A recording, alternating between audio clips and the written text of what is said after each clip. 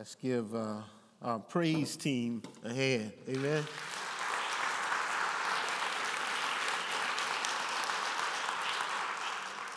Amen. It's good to be reminded this morning that God is holy, that he's worthy to be praised and adored. Thank you for that reminder that we serve an awesome God, and he's faithful even when we are faithless. So we thank God for that reminder this morning. We thank God for this fourth Sunday of Advent. It's a blessing to be in the house of the Lord just one more time. And that's nothing that we've done that we deserve the right to be sitting where we're sitting today. And that in itself is enough to give God a hand clap of praise. Amen. Amen. Amen. And so we just thank God for our online audience and thank God that you're worshiping with us this afternoon. I would like to call your attention today to Luke chapter 2, verses 8 through 20. Pastor George has been leading us through this series entitled Fear Not. And it's such an appropriate series given that all that we are going through as a nation and as a world in light of COVID-19, that there are a lot of fears. There's a lot of anxiety, a lot of tension in the air. And how do we as Christians respond to this fear? Today we're going to be talking about the fear of the unknown. And so let's stand and read Luke chapter 2, verses 8 through 20 together. Luke chapter 2, verses 8 through 20. Let us read together. In that region there were shepherds living in the fields, keeping watch over their flock by night. Then an angel of the Lord stood before them, and the glory of the Lord shone around them, and they were terrified. But the angel said to them, "Do not be afraid, for see, I am bringing you good news of great joy for all the people. To you is born this day in the city of David a Savior, who is the Messiah, the Lord. This will be a sign for you, and you will find the child wrapped in bands of cloth and lying in a manger."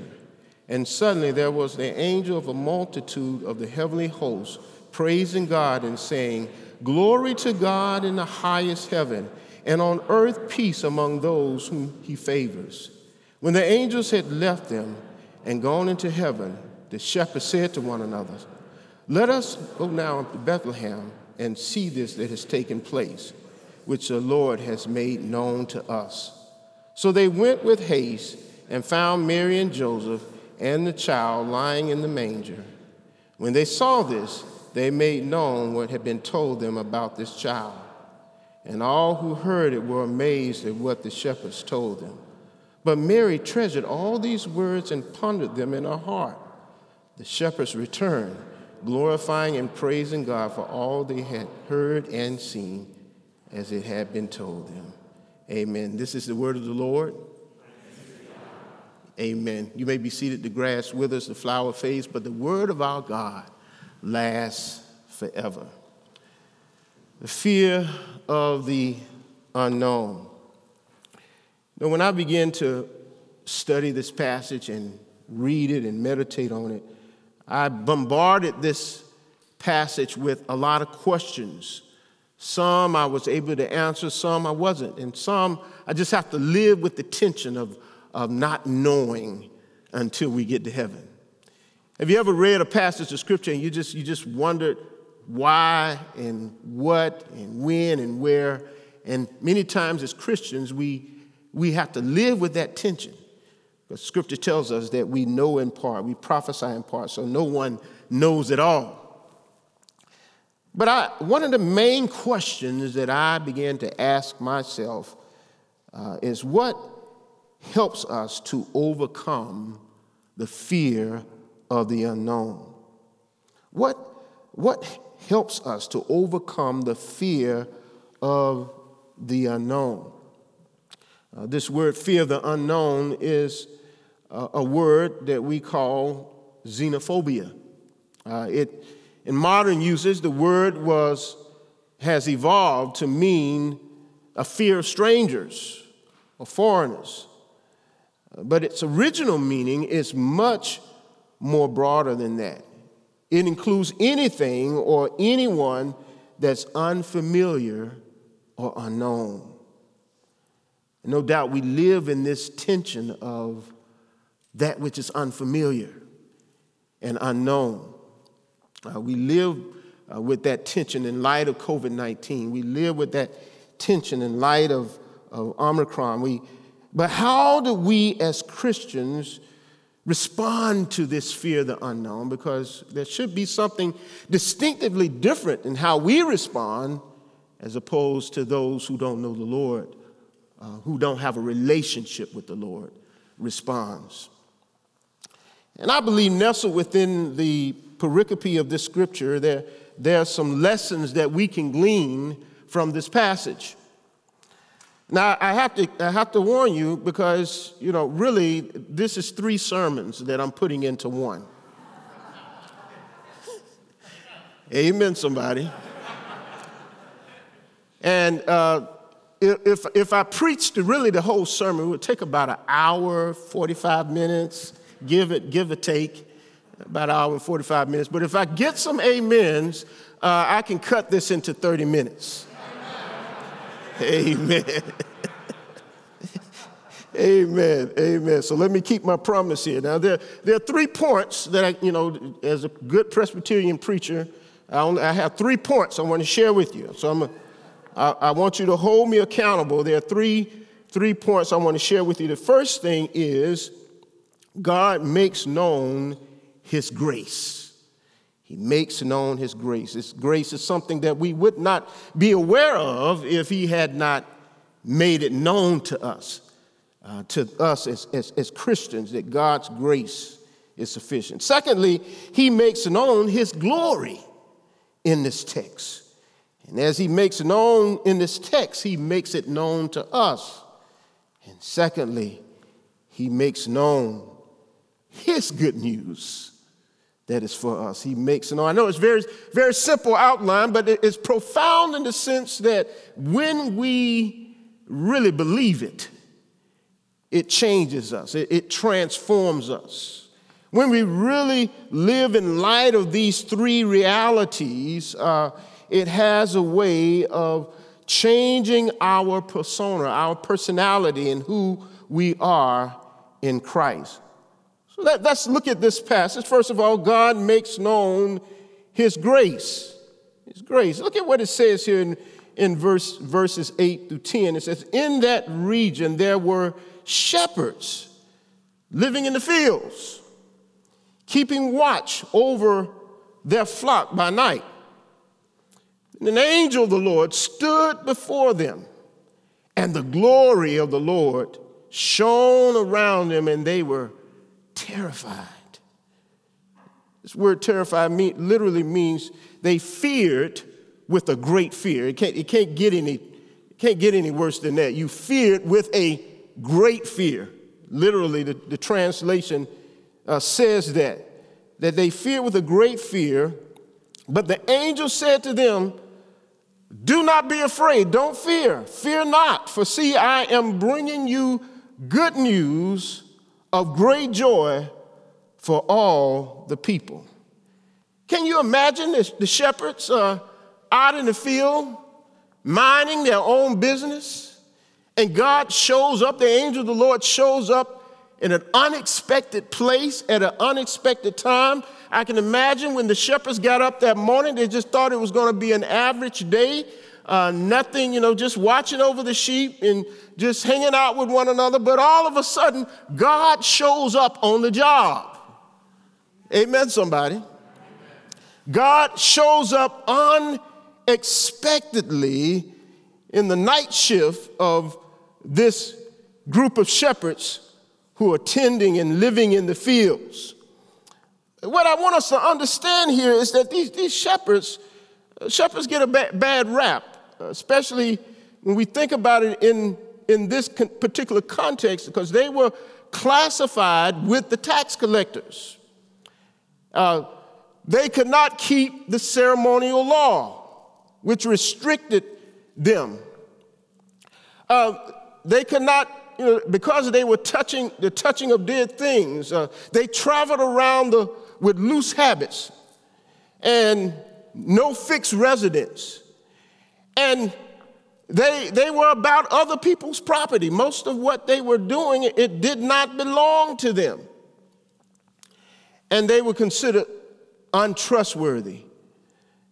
Shepherds were forbidden to testify in court. And despite all of this, God shows up to make something known to them that was unknown. Now, this text also tells us about this angel of the Lord, this one angel. Now, when we think about angels, we've seen an angel show up with Elizabeth and gives her a promise that God is getting ready to bless her with a child. We see the angel in Mary's life, and God makes a promise that you will bear the Son of God. And now God shows up with the shepherds.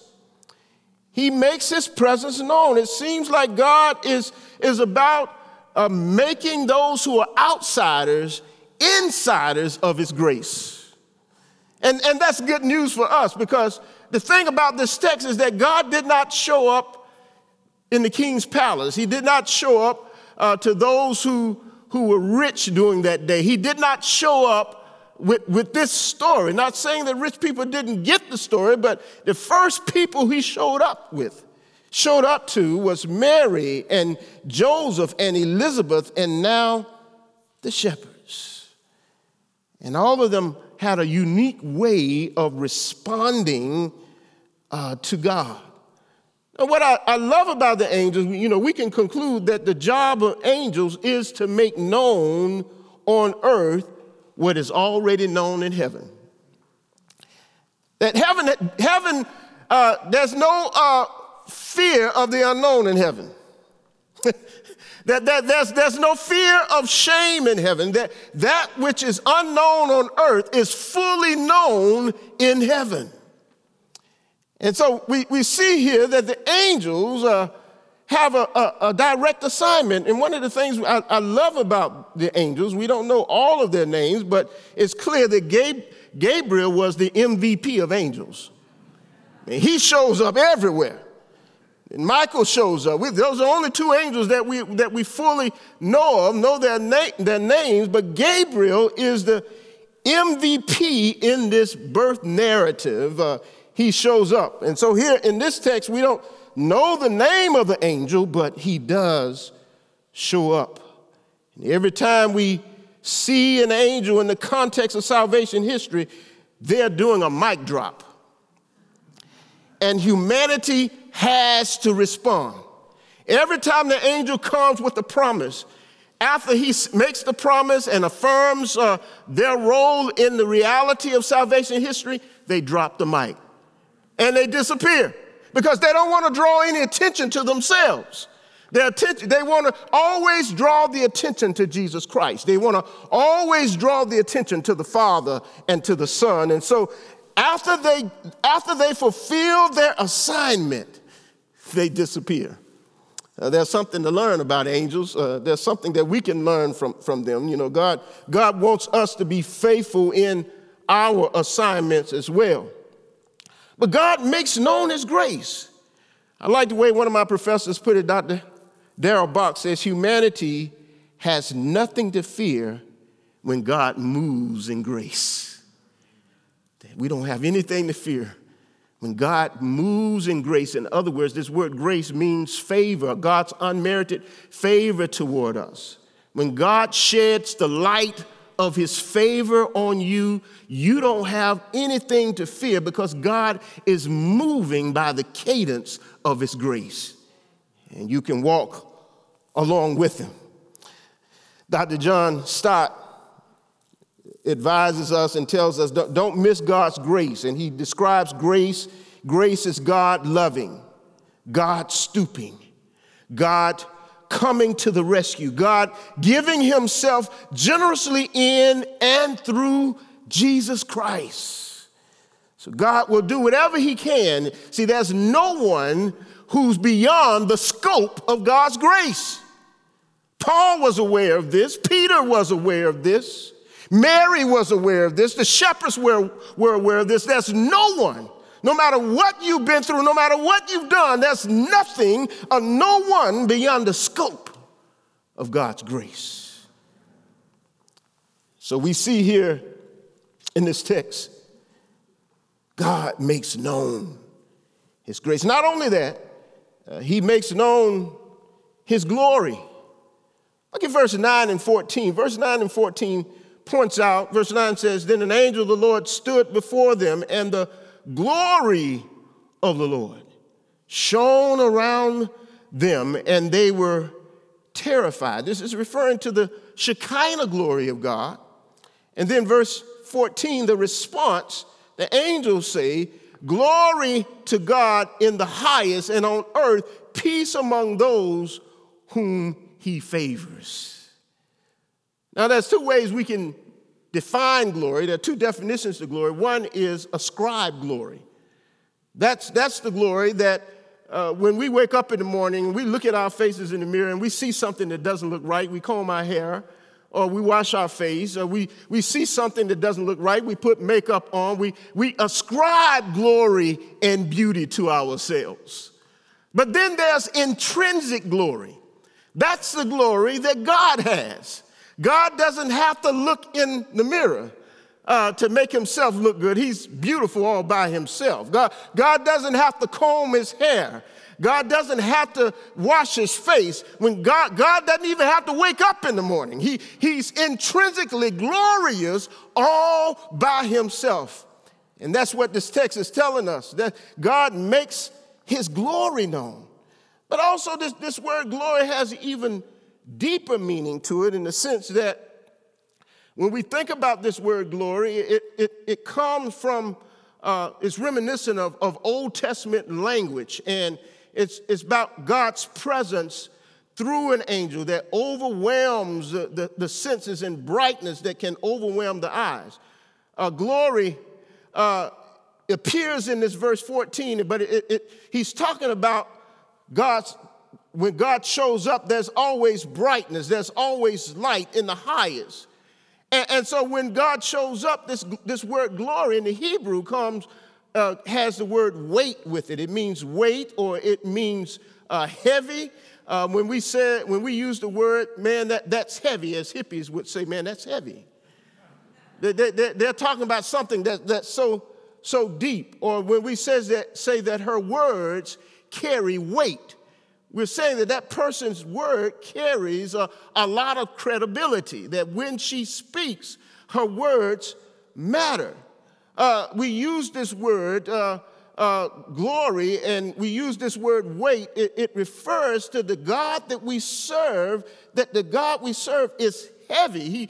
When he speaks, his words carry a lot of weight. When he speaks, demons tremble. When he speaks, things have to be rearranged. When he speaks life into us, he gives us a second wind. He gives us encouragement. And so this word glory carries a lot of weight to it.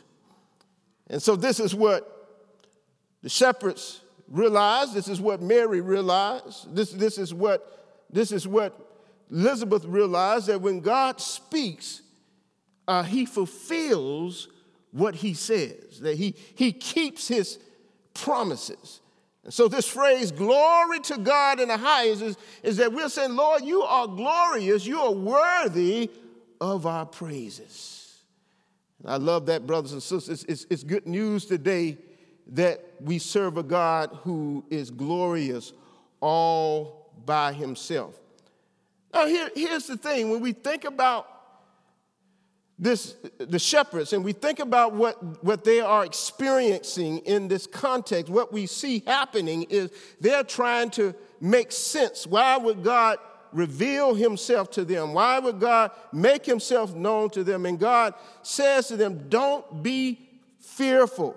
Don't be afraid, because I'm shining my glory on you. God has made himself known to you and to all peoples. And so the shepherds are indicative of the fact that God has no favorites. He's sharing his glory with Jews and Gentiles. He's sharing his glory with those who are blue-collar workers and white-collar workers. He's sharing his glory. He's shedding his light on all of us and his favor on each and every one of us. Amen? So here's the thing. Here's what I want us to understand here, that this fear of the unknown, this way of how we live as Christians should be countercultural in the context that we are living today. We should not be going with the flow. We should be going against the flow, because that means that we see things, we see the bigger picture. We see what God is up to because we have the Bible, we have the Word of God. We see what has happened. The fight is already fixed. God has already promised that he's going to make us victorious. All we've got to do is walk it out. We just got to walk it out. Last but not least, God makes known his good news. He makes known his good news. Look at what it says here. We know the word good news. It comes from that Greek word euangelion, which we get the word gospel from. But God makes his news available to the shepherds. He says to them, he gives them specific details. He says, to you is born this day, in verse 11, the city of David, a Savior who is the Messiah, who is the Lord. He gives Jesus three titles right there. Savior, which means deliverer, a rescuer. Messiah, which is an Old Testament promise, the anointed one. And then the word Lord, which means that God has authority. Now, when you read this and the shepherds are listening to the angels, and they look into, when they get to Mary and Joseph and they see Jesus as a baby, and they're saying to themselves, you mean this tiny baby is a Savior? You mean this tiny baby is the Messiah? You mean that this tiny baby is the Lord? And they accepted what the angel said by faith, because what they realized is that this promise was bestowed on them. This promise was related to Jesus and only resided in Jesus Christ. And so when we think about that, as some scholars call this the already not yet motif, that Jesus in the manger, he's already the Lord. In the manger, he's already the Savior. In the manger, he's already the Messiah. He's just got to grow up into it. And we see Luke helping us to understand this throughout the gospel. We see Luke helping us to understand that as Jesus grows, he becomes increasingly aware of who he is. And that's what we see here, and that's a promise for us, because Jesus is a Savior, not for himself, but for us. He's the Messiah, not for himself, but for us. He's the Lord, not for himself, but for us.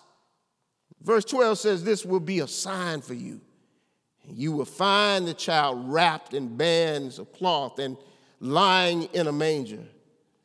And this is one of my favorite verses right here. And suddenly for you, he says, and suddenly there was with the angel a multitude of heavenly hosts, praising God and saying, glory to God in the highest, and on earth peace among those whom he favors. Can you imagine in the middle of the night you tending sheep, and all of a sudden, and then God pulls the curtain of reality, pulls that curtain of reality, and all of a sudden there's a host of angels singing in an angelic choir and giving praises to God.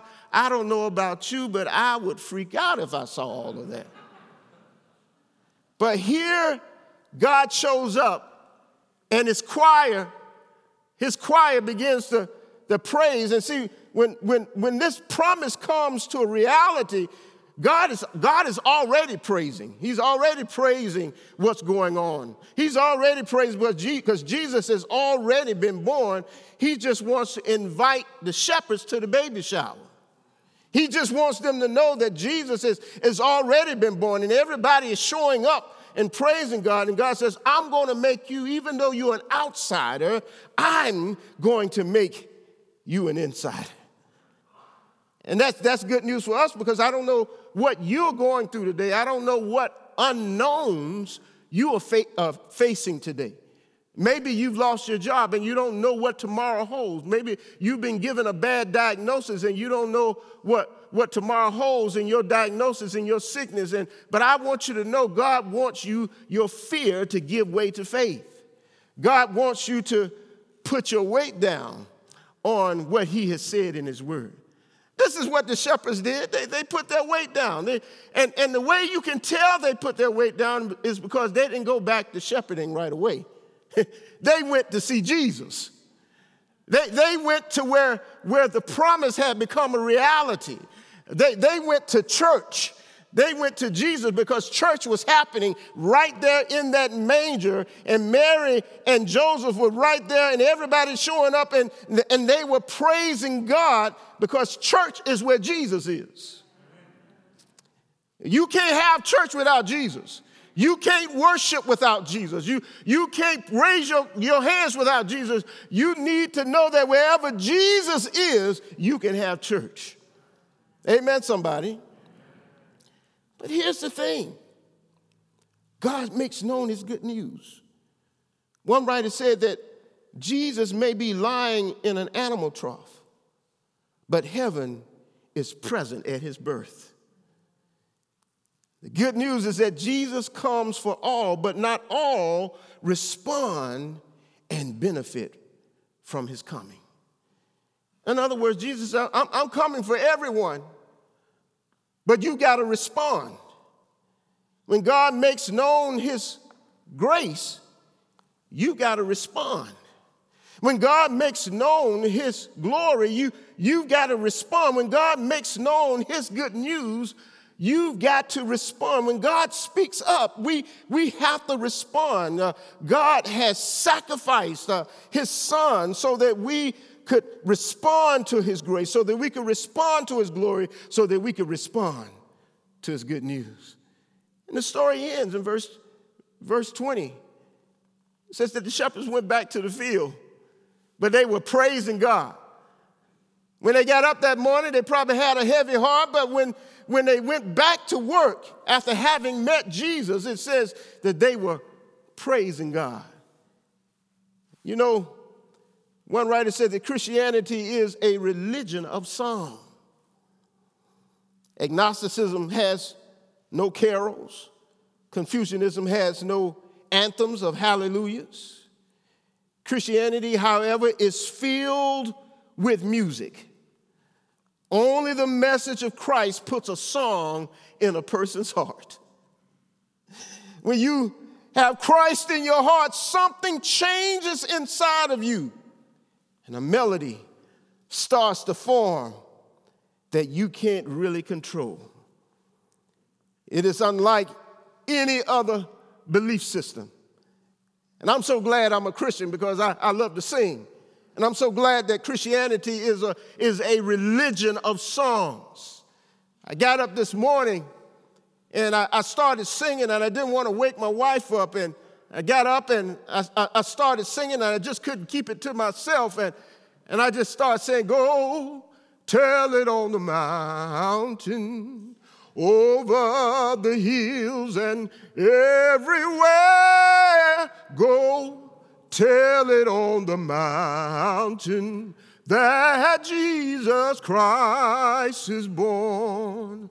And I just felt like jumping because God had been so good to me. I just felt like shouting just right there in my house when I think about the goodness of God, and that Christmas is about worship, it's about caroling. And that's what we did in Lawson just a few minutes ago. We just started singing about God because he has put a song in our hearts. Can I get a witness in here? You know, I love the way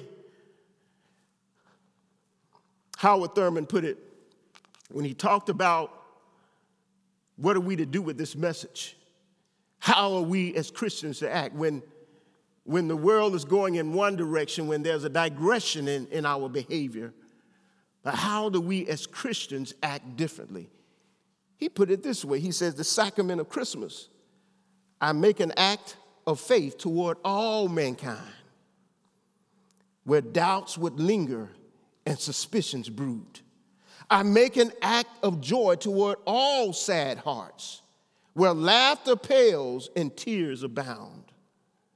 I make an act of strength toward feeble things, where life grows dim and death draws near. I make an act of trust toward all of life, where fears preside and distrust keeps watch. I make an act of love toward friend and foe, where trust is weak and hate burns bright. I make a deed to God of all my days and look out on life with quiet eyes. He says that's the sacrament of Christmas.